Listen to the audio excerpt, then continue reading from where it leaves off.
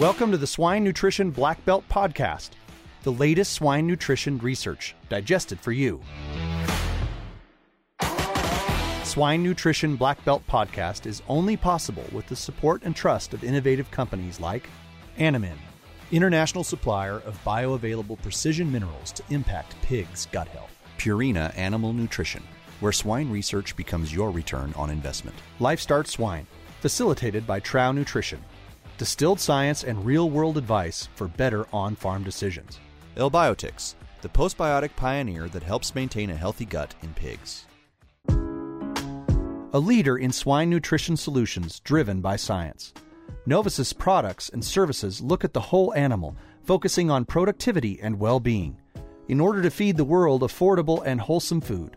For more information, visit Novus's website at www.novusint.com.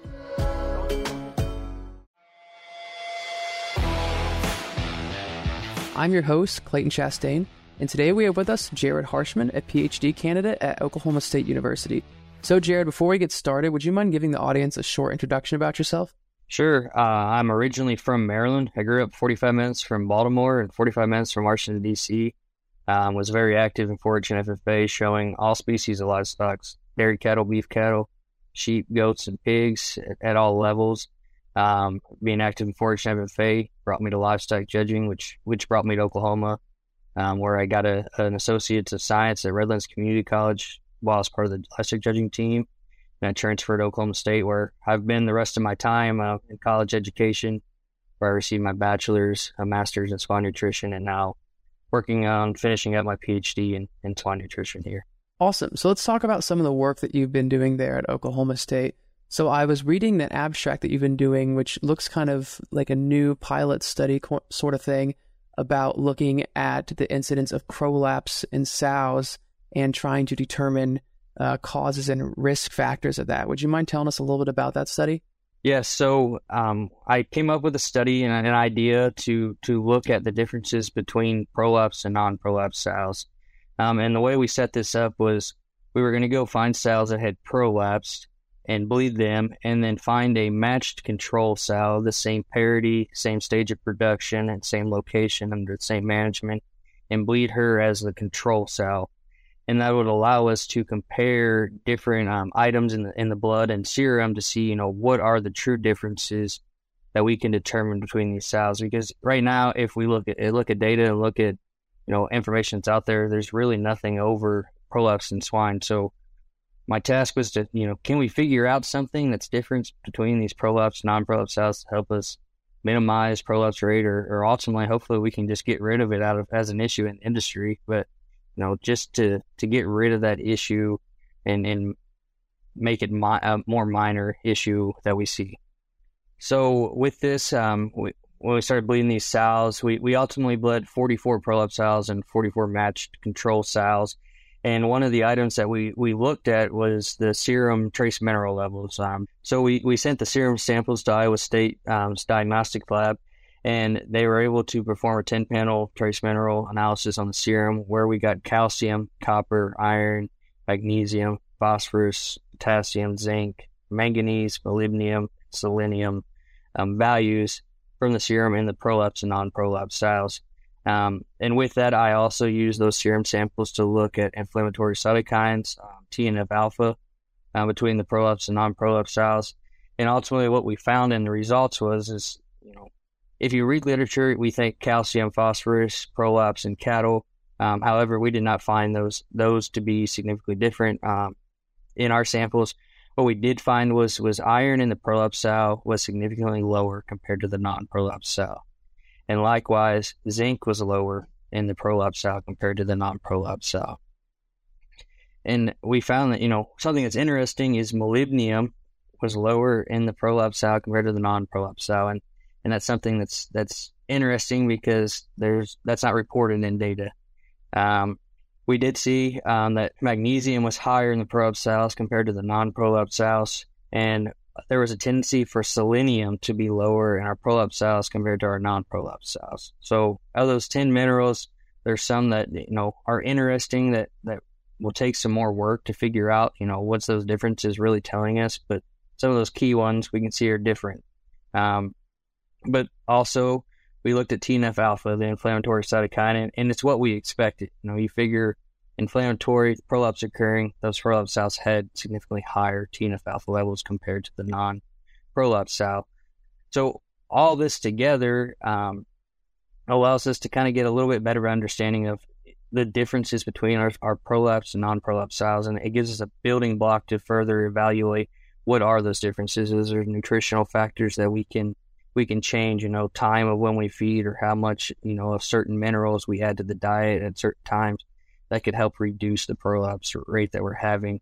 And also things to minimize, such as TNF alphas or nutritional strategies to limit those inflammatory cytokines that go back to oxidative stress. Another big issue that we have that we have to deal with.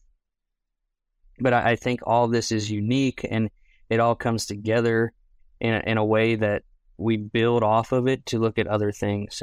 As we talk about prolapse, we know it's multifactorial. So these two items are just a part of a bigger issue. But if we can start to understand there's a difference in certain minerals and there's an increase in inflammatory cytokines, and link those pieces together, we can use that to look at other items such as, hormones and collagen, and how all those come together and are potentially what are causing prolapse to occur. And if we can better understand those, then we can start to actually make a difference with this big issue. It's costing our industry a lot of money. It's hard on the workers. So it's something that we need to understand and better get a grasp on. But however, we don't have the data at this point to really understand what's going on. So I'm using this study to kind of as a building block to further, expand our knowledge of what's truly going on, and is the difference between our prolapse and control, non-prolapse cell.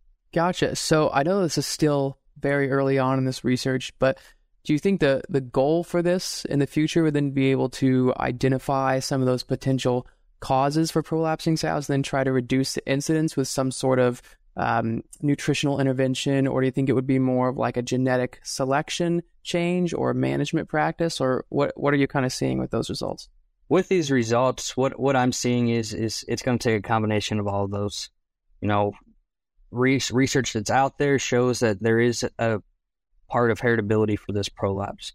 But I think that we need to get that under control, but also how we manage, guilt development in these cells. Because if you look at some of this data, the majority of your prolapses are those early parities, those 0, 1, 2, 3 parity cells are where we're seeing the peak of prolapses. So we're going to have to do some management strategies to try to reduce this risk, but also nutritional strategies. What can we change from the mineral aspects and to make an impact to reduce this prolapse? But I don't think it's one silver bullet. I think it's multiple factors that have to come together, and I think genetics, management, nutrition, we need to dig deeper into that and figure out how we could minimize this issue. So clearly, kind of what you mentioned earlier, because this is like a building block, clearly this is not a one and done study. This is something that's going to have multiple different branches that you kind of reach out to and try to dig deeper into this. So I guess my next question then would be, what would be the next step for you or your team in terms of this research? Like how exactly would you kind of dig deeper to try to identify more of the cause and effect relationship here? So the next step's actually undergoing right now. We're doing a study where we're bleeding cells when they come into farrowing and creating a serum bank. And then that group of cells, if one prolapse is out of there, we're going to bleed her again.